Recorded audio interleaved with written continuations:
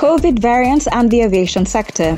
Why the African aviation sector is paying a steeper price. Good morning, Africa. Welcome aboard your pulse on everything business in Africa. I am Ruth Adong. For more, follow us on Twitter @the K Financial, and you can find me @Ruth Adong.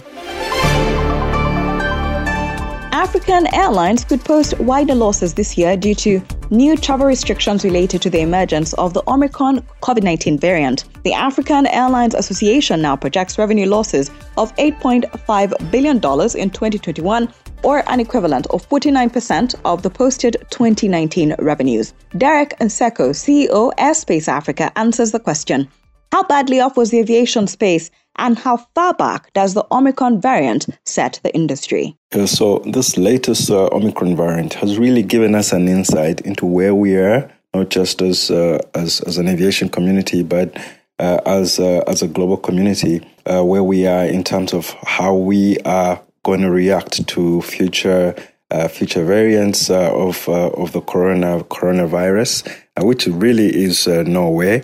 But from an aviation perspective, this takes us really backwards.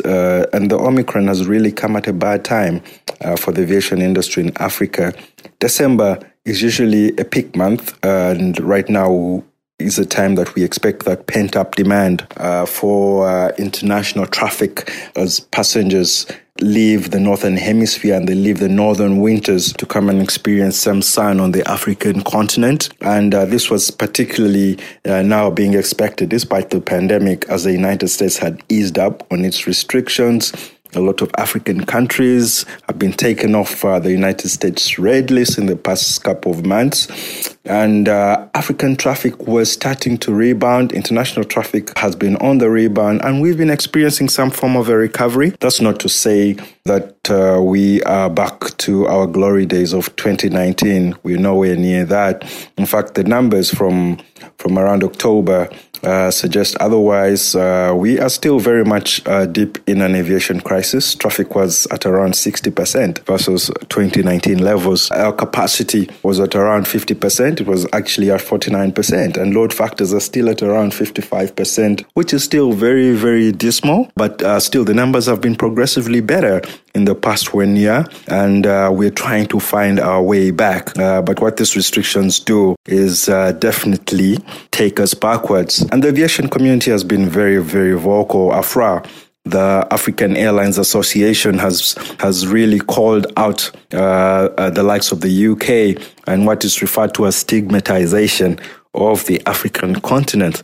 And the IATA, the International Air Transport Association, has gone so far as to say that this will disincentivize African countries from reporting on this virus in the future, something that I definitely agree with. But what we need to focus on now is addressing the vaccine inequality that Africa is experiencing. We need to address this as a solution, not just for our industry, generally as a global community, and to also help the aviation and tourism recovery, and to also just find a way to be more streamlined in our approach and to be more prepared and to have a harmonized protocol around reacting to these new variants that are definitely going to sprout up even in the near future again. Last year, in 2020, the African aviation industry actually lost about 10.5 billion in expected revenue due to the pandemic. And this year, it's already now, as we come to the end, the African Airlines Association has projected that our industry will lose about 8.5 billion US dollars for the full year. And this is still at around 50% of the revenue that the African aviation industry earned in 2019, which that as well correlates with the current traffic numbers on the African continent. So we're still at around 50% of 2019, and the revenue figures are definitely correlating with that. We still have a very long way to go. But what it also shows is that 2020 and 2021 have not been very, very different.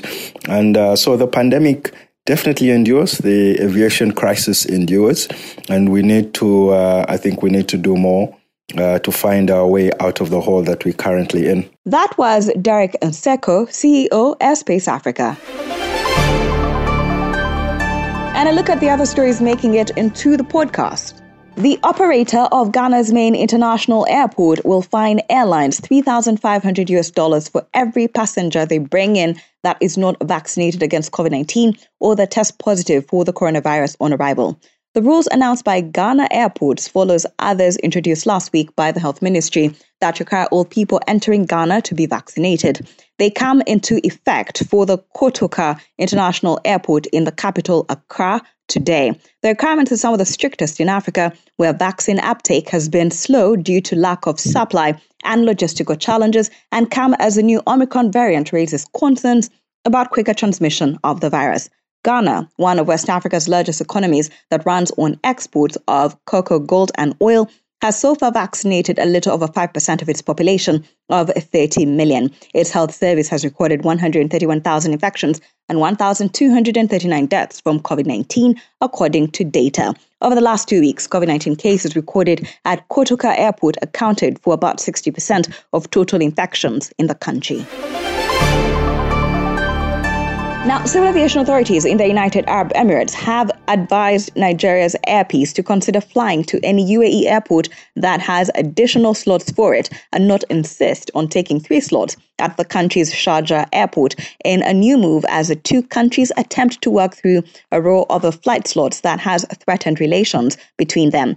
Emirates, the Dubai-based carrier, on Friday announced an indefinite suspension of flights to Nigeria, saying its action was in response to a restriction by the Nigerian government limiting its flights to the country to just once a week. The government had on Thursday limited the carrier's daily flights to Abuja to a single run a week and denied approval for the airline's winter schedule. The Director General of the Nigerian Civil Aviation Authority, Musa Nuhu, said government took that step after the authorities in UAE denied Nigeria's only carrier to Dubai, Air Peace, the 3 frequencies it requested for at UAE's Sharjah airport. In a December 10th letter to Nigeria's aviation minister, Hadi Sirika, the UAE's General Civil Aviation Authority, said Air Peace's demand was unreasonable, adding that Air Peace had initially operated at Sharjah Airport, shifted to Dubai Airport, and then returned to Sharjah Airport, and adds that it would be unreasonable for an airline to expect any airport to maintain their slots when they ceased operating at that airport.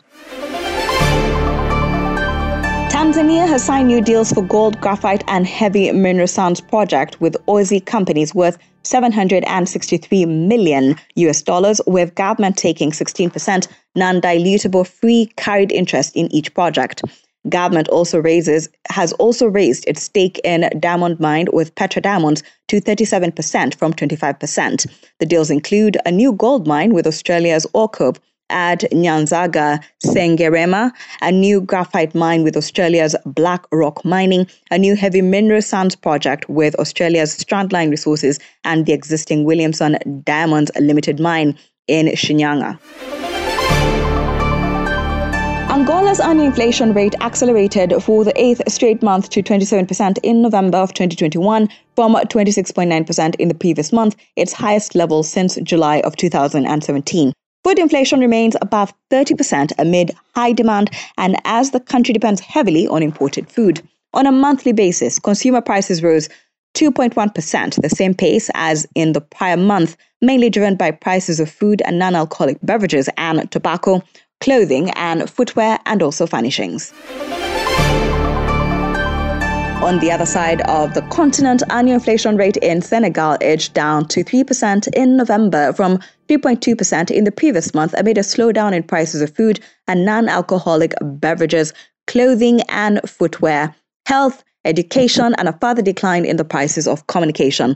On a monthly basis, consumer prices went down 0.8% compared to 0.3% uptick in the previous month. The anticipated poor short rain harvest is expected to keep supplies below average in Kenya. This is according to the Kenya Food Security Outlook for October 2021 to May 2022. The report shows that this will drive demand and increase dependence on cross-border imports from neighboring countries. Data from the Ministry of Agriculture indicated that Kenya accounted for 58% grain traded by the East African countries between July and September of 2021. During this period, Tanzania contributed the most in exports, accounting for 57% of total exports to Kenya, while Uganda exported 117,000 metric tons of maize, about 43%, to Kenya and South Sudan. Thank you for always waking up with us. Good Morning Africa is a product of the K Financial. And if you have any suggestions or you want to check out more stories, visit our website. That is thekfinancial.com. And don't forget to subscribe. You can also find us on all social media platforms at the K Financial. And you can find me at With a Dawn.